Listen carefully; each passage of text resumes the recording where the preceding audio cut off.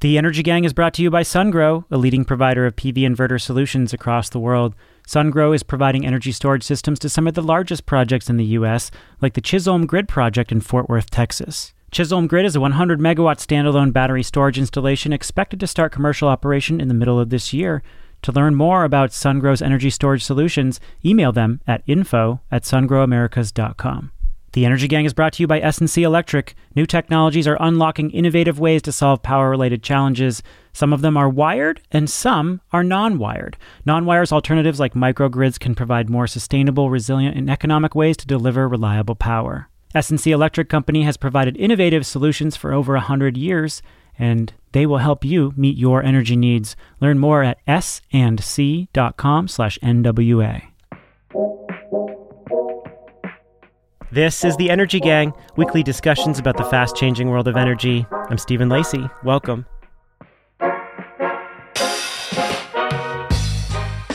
The electric grid is a central pillar of a zero-carbon economy.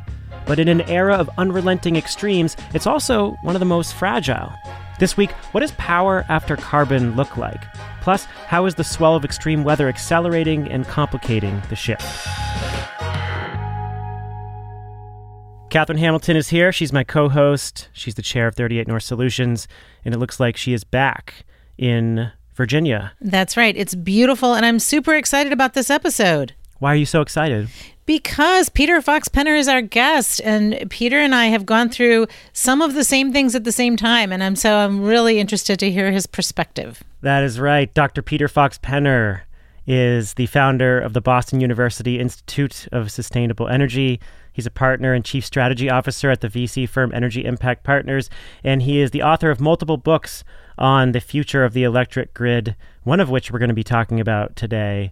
And Dr. Fox Penner is one of the go-to experts on the future of the grid. So welcome. Hi, Peter. Hi, Stephen. Hi, Catherine. Thanks for having me on the show. It's really an honor to be here. So we're talking about your newest book, which is called Power After Carbon, Building a Clean, Resilient Grid. And I want to talk about that book through the lens of your previous book. I think it's helpful to bridge the different decades that we're talking about here, because it's remarkable how different this decade is from the last when you wrote your book called Smart Power. So that book looked at the new pressures that utilities were facing around climate policy and emerging distributed energy and digitization. And those were all important forces, but they were all still relatively new, and utilities were in kind of an experimental phase with deploying them. So let's go back to the Smart Power era first, before we talk about power after carbon. 2010, when this book was published, feels like a much different time for utilities.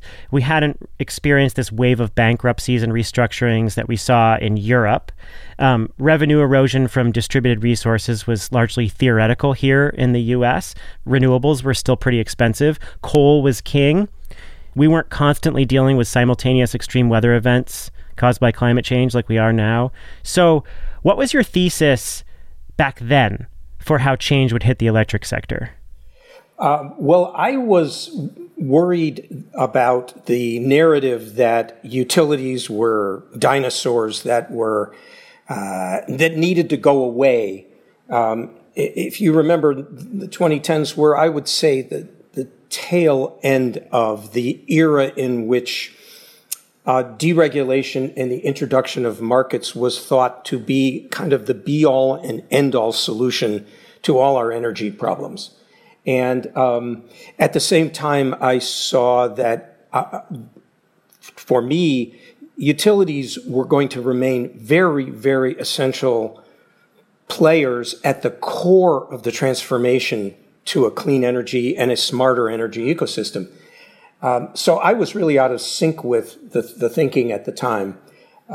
And it was also an era of stagnant to negative sales, which actually we are still in, but we are now seeing the end of.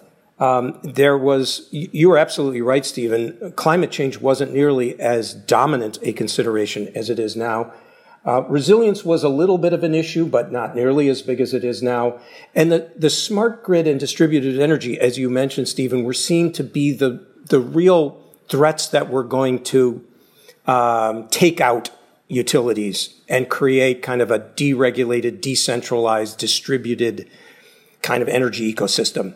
Yeah, I was thinking through what did we actually fund in that stimulus bill for smart grid? And some of the things that we funded were super important, like synchrophasers on the grid that would enable outages on the transmission system to really be spotted much quicker. I don't know if you all remember, but there was a blackout in 2003 that it took an entire year to figure out that a branch in Cleveland took down the entire Northeast. So that wouldn't happen anymore. We know that because of what we were able to install.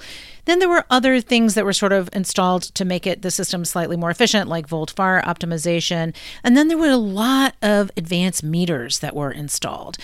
And this is where I was disappointed in that there were lots and lots of advanced meters installed in customer residences, and yet customers were still not able to take advantage of what that increased visibility, increased data about what they were doing and how they were using energy that they could really optimize it themselves and engage much more in the grid.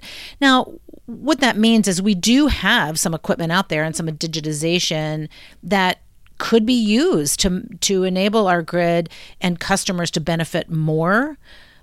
We do have a lot more to do, but I think we're in a very different place than we were now on needing resilience and other services that have even more value than they did then. One of the things that's astonishing to me is just how quickly and fiercely the frequency of extreme weather events has changed. And it's caught a lot of people flat-footed, many utilities included. What are the things that changed that you didn't necessarily predict?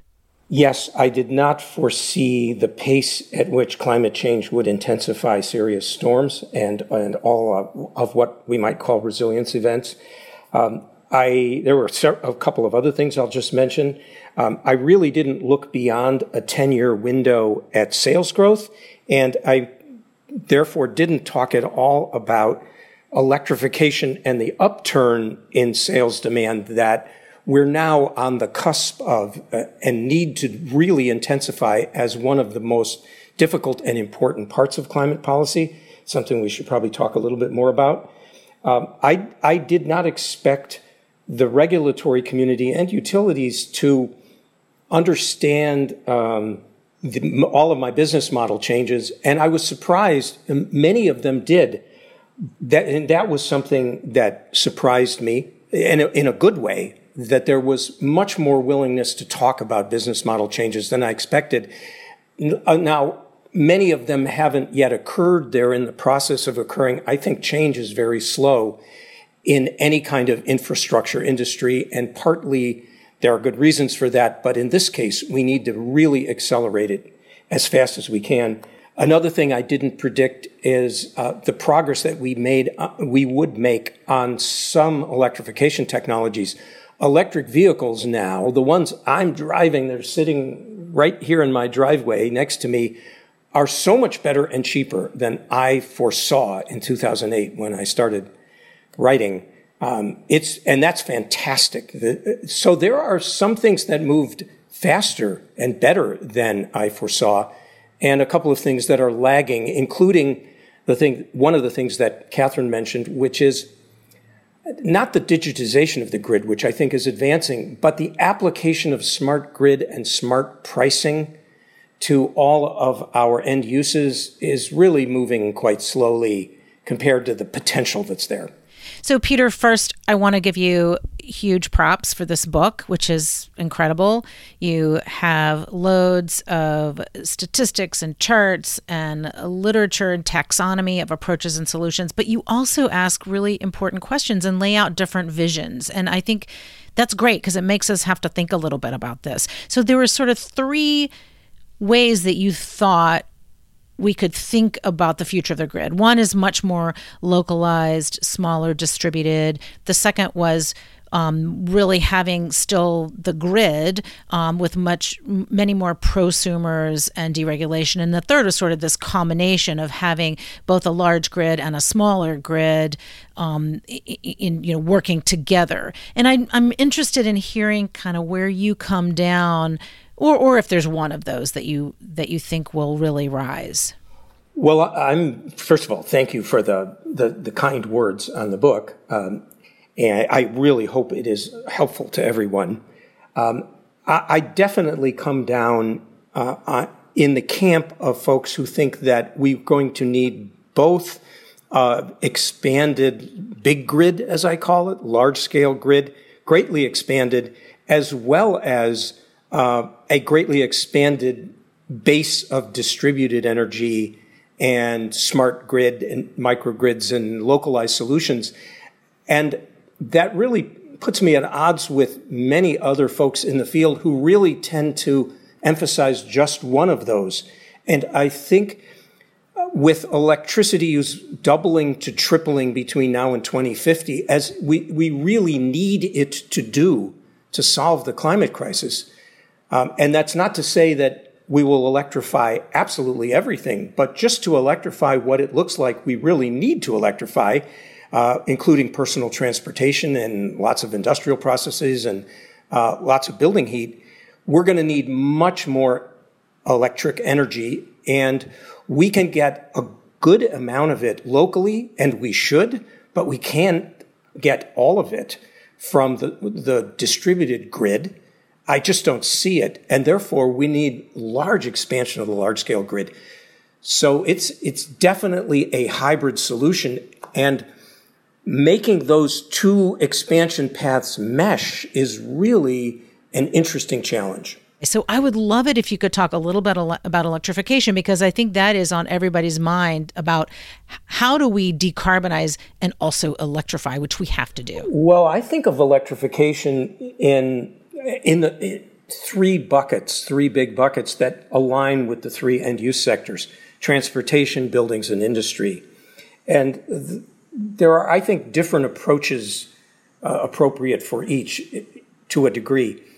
Transportation is the one that I think is furthest along. I think we have seen most, if not all, of the major automotive companies in the world commit to electrifying their production processes for light-duty vehicles, largely speaking. And they have very long planning cycles, so it's very hard for them to turn their aircraft carrier once they set it in that direction. I hope that's true.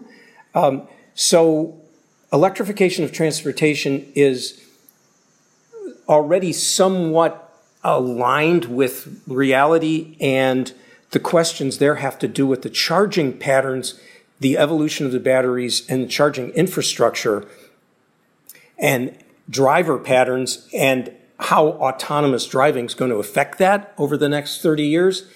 And so it's less a question of are we going to have electric vehicles and more a question of what the charging tech and the charging infrastructure is going to look like.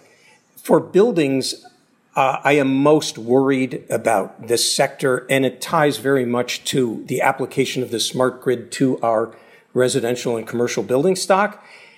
We already have a housing crisis of the first order in our country, where people can't afford their rent along with their other basic living expenses. And on top of that, we need to take this already inadequate building stock, we need to make it more efficient, and we need to make it smarter. And we all understand that that takes upfront capital investment. In a country where there's already a shortage of residential capital, you might say. So we need really visionary institutional change to attack our building stock. And as we do that, we can make it efficient and smarter. We have the tech, but the institutions and the capital are really, really challenging. And then finally, in industry, I think this has to proceed on an industry by industry basis, because the degree to which you can electrify and how you electrify and merge that with other clean fuels is very industry specific. Some industries like petrochemicals, which I'm working on a lot at Boston University with some partners and colleagues, it's clear that the petrochemical industry will electrify some of its processes, but also need green hydrogen and maybe blue hydrogen and other biosynthetic fuels to decarbonize, whereas some industries will just move pretty much completely to electrification and won't need biofuels. And each industry has its own traditions, its own capital constraints, its own regulation, its own ecosystem. And I'm really in favor of industry coalitions and government going industry by industry through the big emitting industrial sectors and make a plan. One of the things that feels radically different from a decade ago is the pushback on natural gas. Of course, at the turn of the last decade, we were entering this new gas boom thanks to fracking. We saw historically low prices and a historic build out of natural gas plants. And today there is an incredible amount of pushback on the gas plans that many utilities have going forward, because there's this recognition, a broad recognition, that we need to stop building fossil fuels, any kind of fossil fuels, as quickly as possible. So how do you grade utility plans right now and how they're decarbonizing their portfolios? You have a ton of net zero targets. So decades out, utilities are pledging a net zero energy mix, but there's a lot of gas still in the queue. Utilities are getting called out for that. Some of them are reevaluating their plans, both operating plants. How can they replace operating plants with a mix of renewables and batteries? And how can they replace planned plants as well?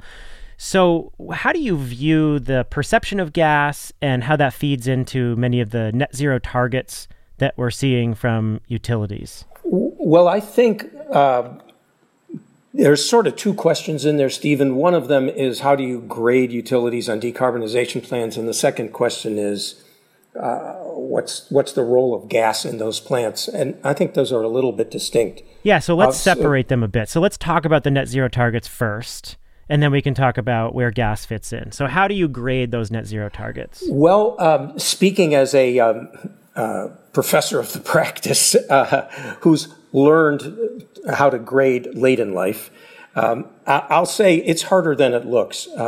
When you have utilities creating decarbonization plans, you have to look at their access to hydroelectric resources, which makes decarbonization now much easier because that's your only viable large-scale battery, a seasonal battery. You also have to look at the size of the problem, the regulatory climate, the country that they're in, where Europe's got just a much better federal climate in a lot of, and a regional EU-wide climate. I have to look at whether it's an IOU republic. And you also have to look pretty carefully at whether the targets are scope 1 and 2, 1, 2, and 3, which of course is the latter being the most ambitious of all, but also the most difficult to achieve. So you really give extra credit as a grader to anyone who pulls scope 3 into their target. And therefore, looking down a list of, what's the date of net zero can be a little bit misleading.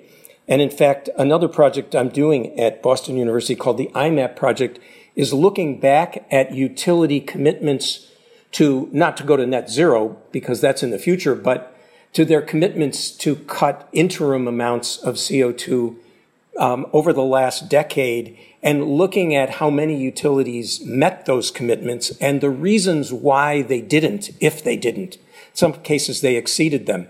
And we'll have a paper coming out on that. And that's one of the reasons why I see that there's lots of complicating factors. But having said that, I think there are utilities that are leaning in harder and doing really impressive jobs. I also want to mention first, though, taking half a step back, that overall, one thing I did not foresee in 2010 is how much progress the whole sector would make. Now, a lot of it was a shift away from coal to gas, but it's pretty amazing, if you ask me, that the electric utility sector in the United States has cut more than a third of its carbon since 2005. That's quite amazing. And 66% of utilities have adopted net zero targets, all of our EIP utilities. So that's a sign of hope to me. So I think there are some standouts, Stephen, and some laggards, but it's not always apparent just from glancing at a sheet full of dates.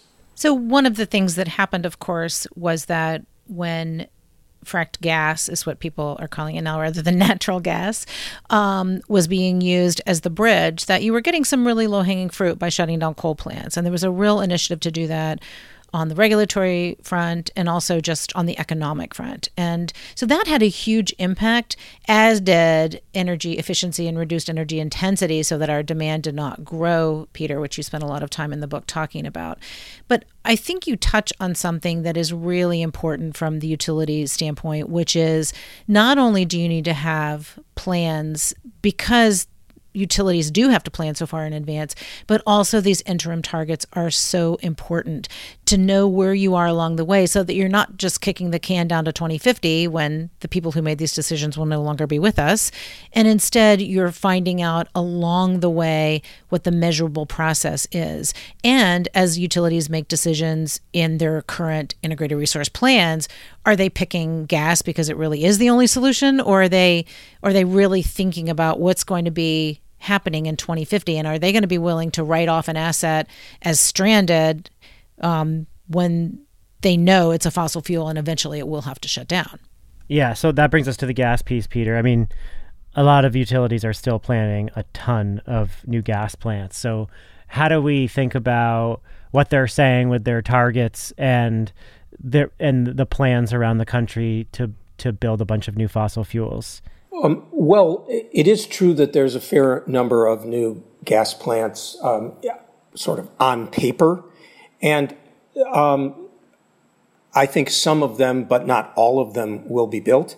The way I see gas as a generating resource now is that if you're a utility doing an IRP now, you can get to a certain level of renewable energy in your modeling, and then you run out of balancing resources. I'll just take one utility that I think has really done a good job of leaning forward, and that's Xcel Energy, and it has a pretty impressive 85% reduction target by 2030. This is one of your interim targets, Catherine, and I agree with you that interim targets are very helpful, and the leaders and standouts have ambitious interim targets like Xcel.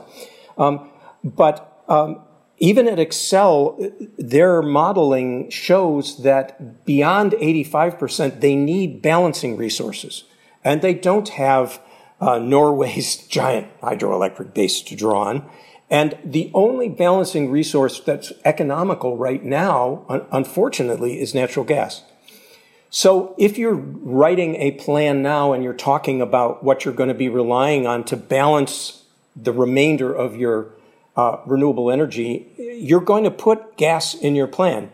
And by the way, if I could take a half step back, Catherine, I think you're exactly right that the shift from coal to gas was part of this era, the first era of decarbonization, I call it, for utilities.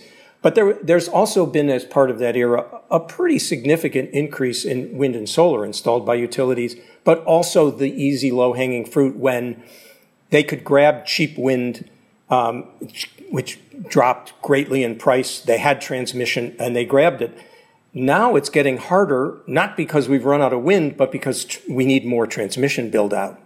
It's more and more difficult to access cheap renewables. And as we go offshore, which is dropping quickly, we need big transmission build-outs there. So I agree there was kind of a first era of decarbonization, and the whole book is meant to be about the next era of getting all the way to net zero. But if I could finish my point about gas,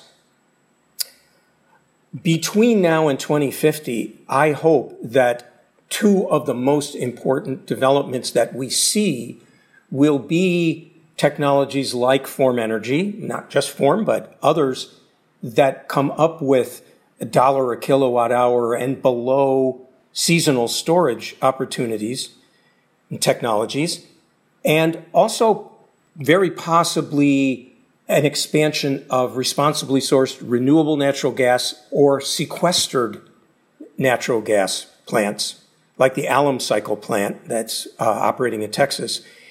And so that what we see actually built and operated in the 2030s and 40s will not be conventional natural gas plants, even if that's what's in EIA's forecast now.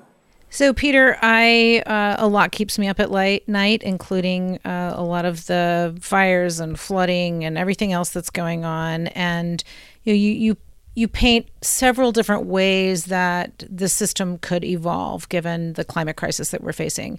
So, what keeps you up at night? What are you worried about, and what are you most hopeful about? The things that I am most worried about are building decarbonization, which I've already talked about a bit, because it ties to the whole, what I would call socioeconomic crisis our country is facing, the growth of inequality, the political polarization, the need to repair our whole social safety net, of which housing is a really important part. So that complicated nexus keeps me up at night. Industrial decarbonization keeps me up a little bit at night because I think, as I said, it's an industry by industry challenge, and it's complicated and requires very intelligent cooperation between our federal government and even international cooperation in each industry. And the final thing I'll mention that we haven't talked about too much is infrastructure build-out. And that's not just the transmission grid, but it certainly starts with the transmission grid, which I think needs to grow by at least 50% or more over the next 20 years, offshore and onshore. And as all of us on the Energy Gang and many listeners know, the United States has a very, very poor track record, probably the worst transmission planning, permitting, and installation track record of any of the advanced economies.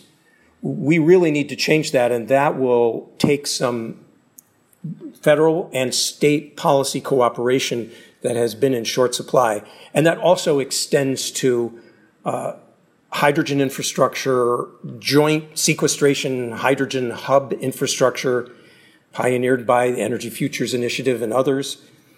And so energy infrastructure is a under-recognized missing link between consumers, I think, who really embrace renewable energy. And now we're getting to the things that I'm hopeful. There's tremendous support in all phases of the electorate across the political spectrum for climate action. And there's enormous support in the investment community. And I see this at Energy Impact Partners and in my work at BU. And we will see it at COP26. There's been a real shift on Wall Street towards seeing this as the once-in-a-generation investment opportunity that it is. And so those two things are really, really hopeful signs. The Energy Gang is brought to you by SunGrow. SunGrow is the leading global supplier of inverter solutions for renewables. This year, SunGrow is supplying more than 1.5 gigawatt hours of energy storage to projects across North America. Among these projects is the Chisholm Grid battery storage project in Fort Worth, Texas. Chisholm Grid will use SunGrow's advanced converters and controls in a long-term services contract to meet the demanding ERCOT market conditions while reducing operating costs and extending the lifespan of the assets. To learn more about SunGrow's work in the battery storage business, email them at info@sungrowamericas.com. We're also brought to you by S&C Electric. Solving power-related challenges requires careful consideration before making major investments. If you're a utility or commercial enterprise today, you're faced with a critical decision. Are you going to select a conventional wired approach or respond in a non-conventional way? And even with dedicated in-house resources, getting to that conclusion can be uncertain and time-consuming. You can evaluate these big decisions more efficiently and with confidence by working with an integrator like S&C Electric Company. S&C will be with you every step of the way, thoroughly working through your challenges and reviewing your energy needs to offer an expanded set of options specifically for you. Learn more at snc.com/NWA. Okay, so let's tie this in to some major events that have been happening just in the last couple of weeks. It has been a wild summer and just a wild couple of weeks since we last recorded the show. In the wake of Hurricane Ida, 1 million people were without power in Louisiana and Mississippi. Many dozens died in New York and Tennessee from flash flooding. More fires in Northern California forced tens of thousands to run. Half the country right now is in drought conditions, putting stress on water systems in the West and the Midwest. 30 years ago, there were $4 billion weather disasters a year, and we're averaging $12 billion disasters since 2015. And today our grid is collapsing on a regular basis because of extreme heat, fires, storms. In Louisiana, a lot of residents, mostly people who are struggling already economically, could be without power for a month. The levees around New Orleans may have held, but the grid buckled easily. After all transmission lines were wiped out by Ida, there's still no cohesive plan by the utility Entergy to use distributed generation to help folks. And so the question is, could distributed generation have helped there in Louisiana? Let's get an update on how the grid is faring, given that we've seen so many more extreme weather events. And Catherine will turn to Louisiana. This is the most immediate story. What is happening there in the wake of the hurricane? Yeah, so if you look at poweroutage.us, you can see where power outages are all over the country, and it's just by state. It's not by parish or by county or anything. So, for example, California has usually about 20,000 customers out all the time, especially this time of year.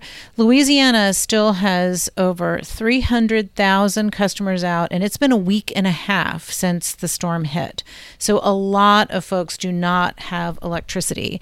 Now, when I talked to Ashley Shelton, who runs the Power Coalition for Equity and Justice, and she's in Baton Rouge but works with people throughout the state, she said, people say we don't have infrastructure. And during Katrina, there was no infrastructure. She said, since then, we have built infrastructure, and that infrastructure is in the form of humans. It is people who coordinate water distribution, food distribution, cooling centers, because it is hot as Hades down there.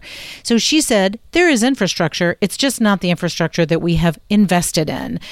So the first thing they say is, like, this is not to cast any aspersions on the incredibly brave people who are working the power lines, trying to get them back on. That is an extremely dangerous job. I worked for utility for 10 years, and it is really, really hard work, and those people are working really hard. So those line workers who are not just from Entergy, but utilities all over the country who are coming in to help them, those are being met with gratitude. But there are a couple of big problems.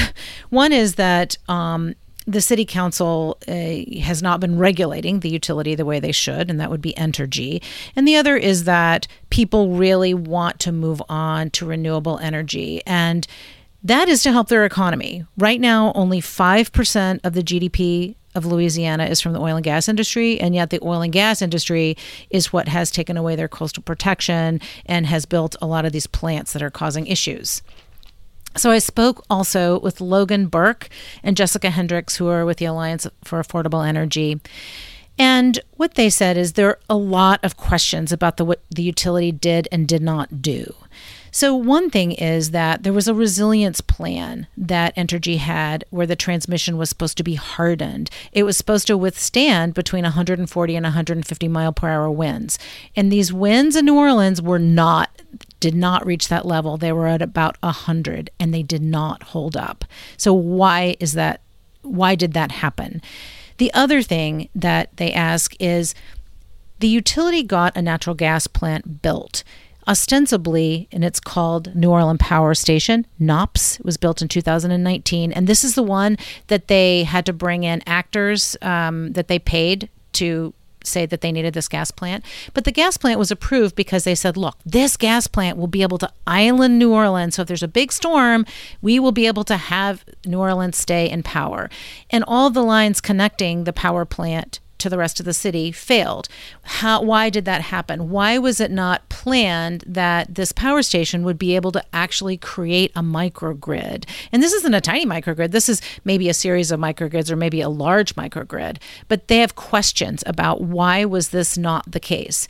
What they do know is that the utility has not taken seriously the idea that you could support the technologies that people already have. Between 5,000 and 7,000 customers in New Orleans already have solar. So why not back it up with batteries? Why not allow that solar to still run? All of those people with solar on their rooftops do not have power right now. And they should. That should have been something the utility planned for. The other thing that utility did not take seriously was a study that Sandia National Lab did in 2018 that said, here are the easiest, cheapest, and quickest places to build microgrids in New Orleans. And they did not take that seriously, and they did not act on it. So there are questions still out there about what Entergy did and didn't do, and what did the customers actually pay for that they did or didn't get. And then what did the utilities simply not take seriously and not act on, even though they knew about it? Yeah, so much to unpack there. And Jeff St. John of Canary Media wrote a really good piece about the history of Entergy's resistance to distributed energy in the lead up to the hurricane and the consequences to that foot dragging.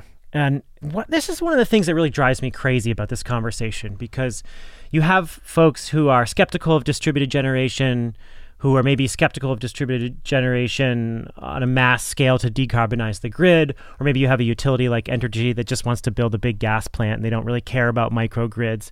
But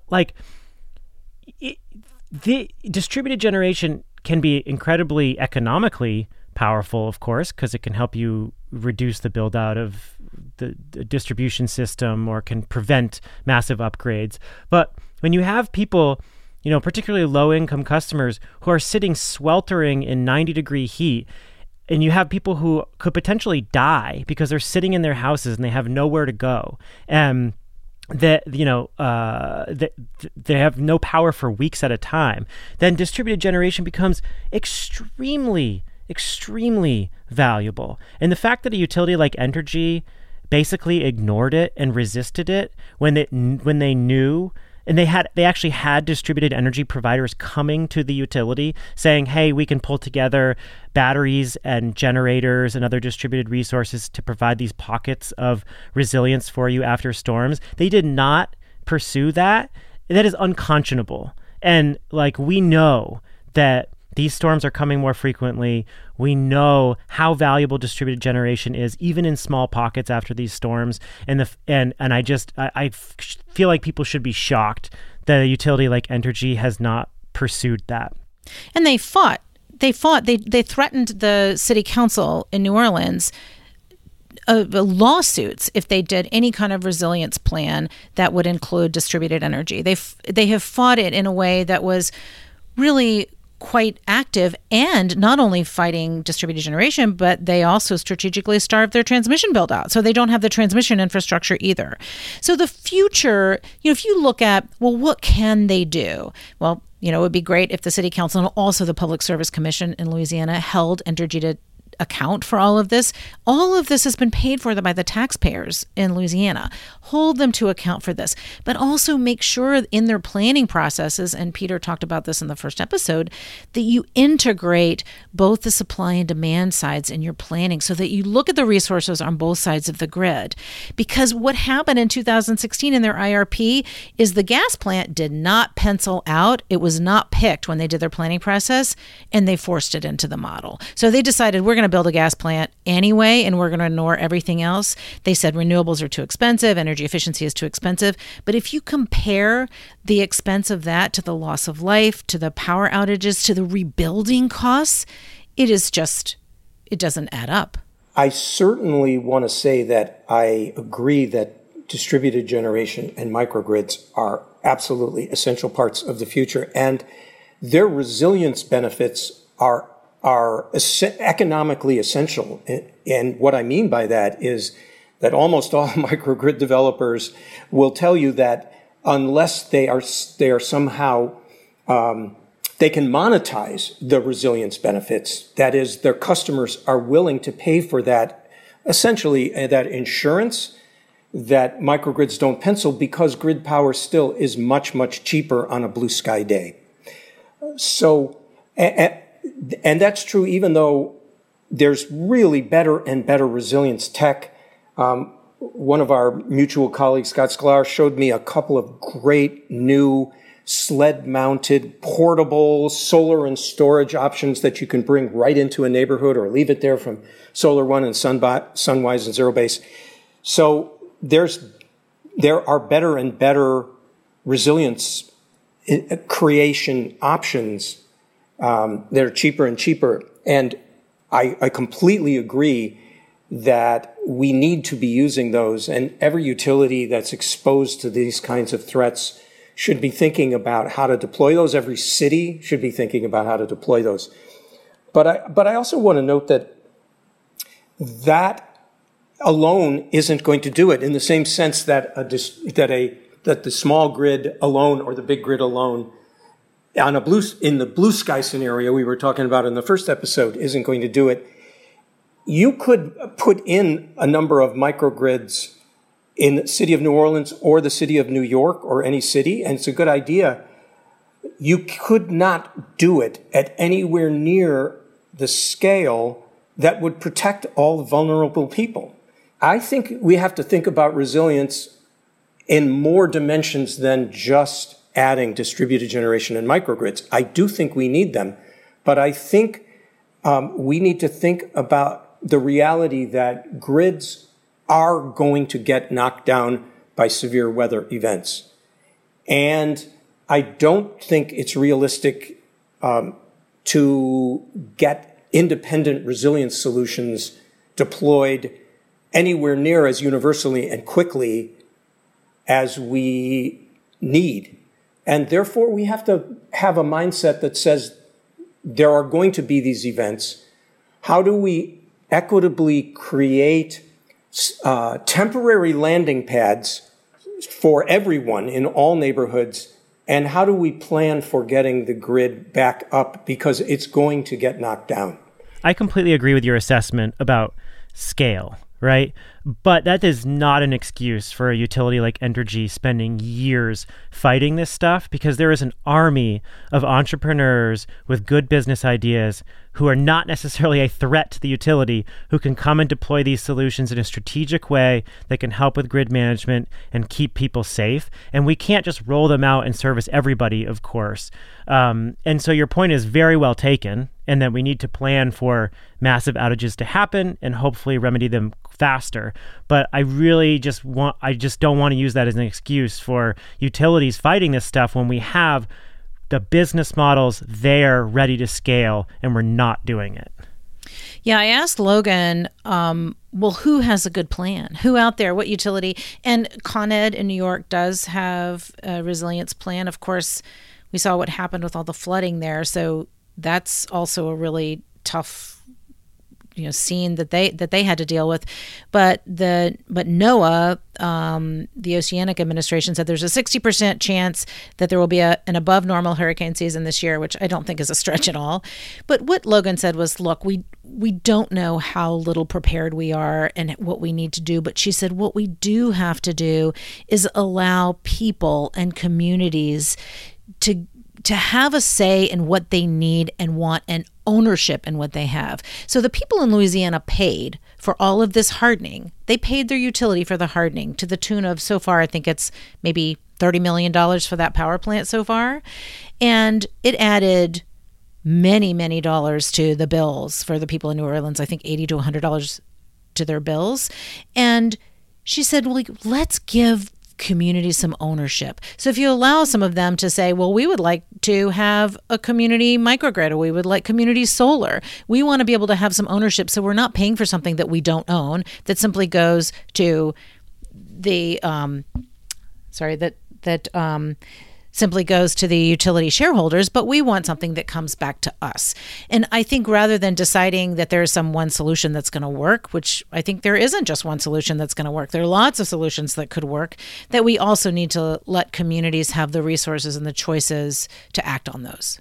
So final question, both of you are paying close attention to the policy frameworks here.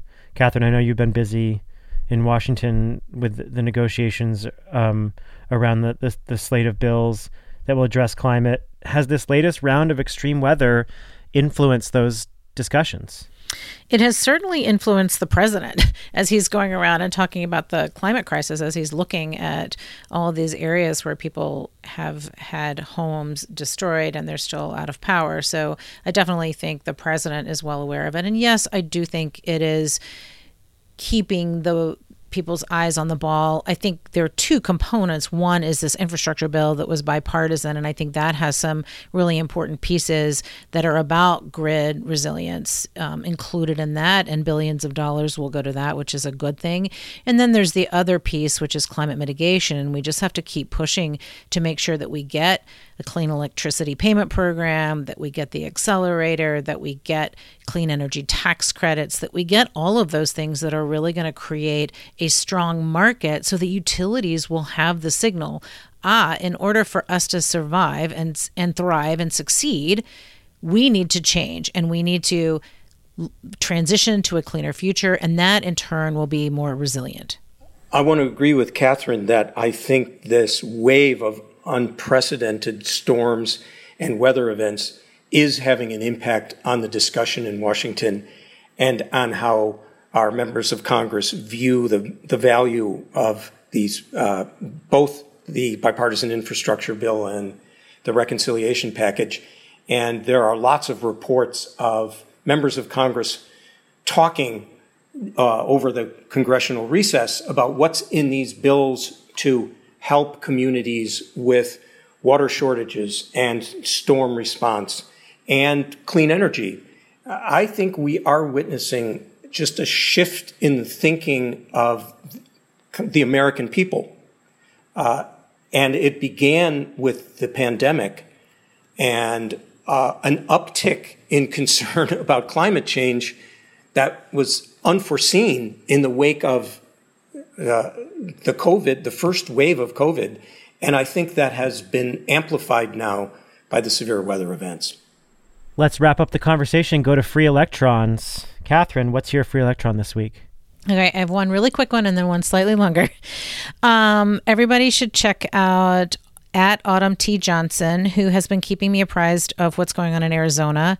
And the latest development there, because Arizona continues to be an interesting state, is that Salt River Project, which is one of the big utilities out there that is divided into water and power districts, is with no stakeholder process and with no RFP process, deciding to spend $1 billion to build a natural gas plant of almost 1 gigawatt. So if you look at her Twitter handle, Autumn T. Johnson, she has some information about that, just if people care about Arizona, which is supposed to be the biggest solar state, looking to build another gas plant that will last for many, many decades.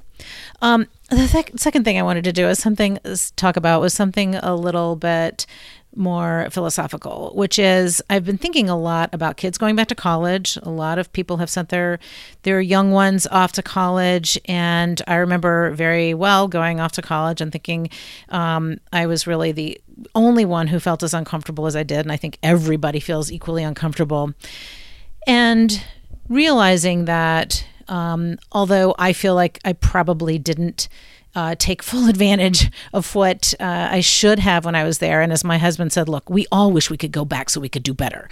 I have been invited back to give some talks at my alma mater, which is Cornell, and I'm doing another virtual one this fall. And in fact, it's one of the only ones, I blanket apology to everybody I'm saying no to. I can't do it right now, but I am going to speak to them again and just to encourage people to really enjoy the experience. If you are in a STEM field, I encourage you to take creative writing or philosophy or psychology. Get outside your comfort zone, realizing you already are outside your comfort zone just being there. And just know that you're not alone, that there's so much that you can do to contribute and participate, especially as we look to a world that is going to need all hands on deck, whether you are an engineer or you are a writer or you are a filmmaker or you are a teacher. Everybody can participate, and I just wish all of the new students and returning students out there Godspeed. Peter, what's your free electron? Well, I have two, Stephen. First of all, COP26 is really coming up soon, And I think we all need to say our prayers in whatever faith tradition we are in, including a secular tradition, for that conference to be successful.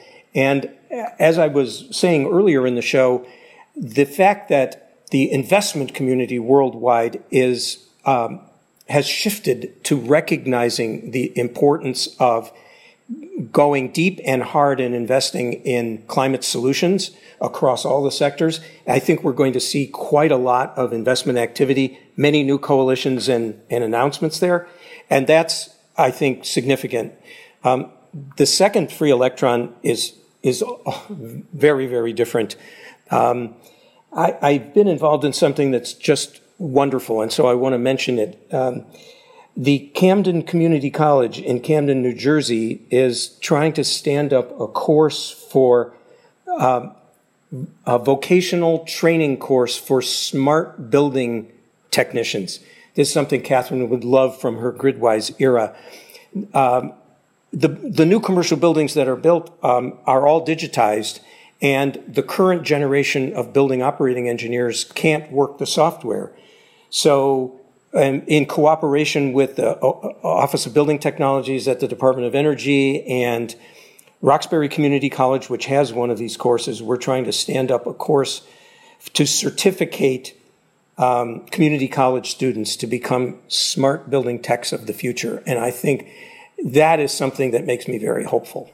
I love that. Two good stories of hope to wrap up the show. And unfortunately, my story is not a terribly hopeful one, but it feeds into the extreme weather conversation that we've been having of late.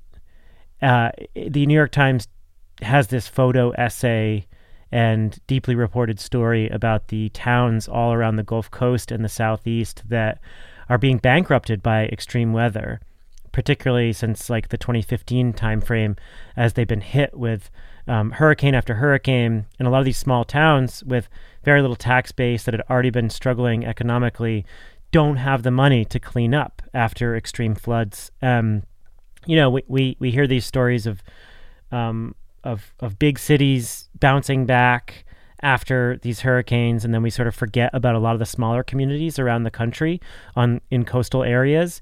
And there are dozens and dozens of them that are struggling. People have just completely moved out.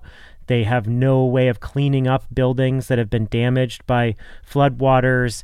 And we are seeing this decaying of communities all around the Southeast. And the photos are really striking. They feel very apocalyptic. And we are witnessing the beginnings of climate migration from some of these coastal communities, and it's just the start. Yeah, that's super interesting. It's kind of not dissimilar from what's happened to coal communities. You have a community that is based on, in the case of the coast, it's based on tourism or it's based on fishing, and a lot of that way of life is going to have to go away if we keep having these storms. So thank you for talking about that. And while we're at it, let's recognize that around the world, there's more climate refugees than any other form of refugees, and the number of refugees in the world now is the largest it's been since World War II, I think 60 million folks. So we're witnessing it all over the world, Stephen, and in most places worse than in the U.S., as tragic as it is here. Well, we feel the urgency here. We appreciate you coming on the show, Peter, to talk through what this transition looks like from your vantage point. And your book is called Power After Carbon, Building a Clean, Resilient Grid. Highly recommended for our listeners. And thank you so much for coming on the show. Well, thanks for having me. It's been a real pleasure.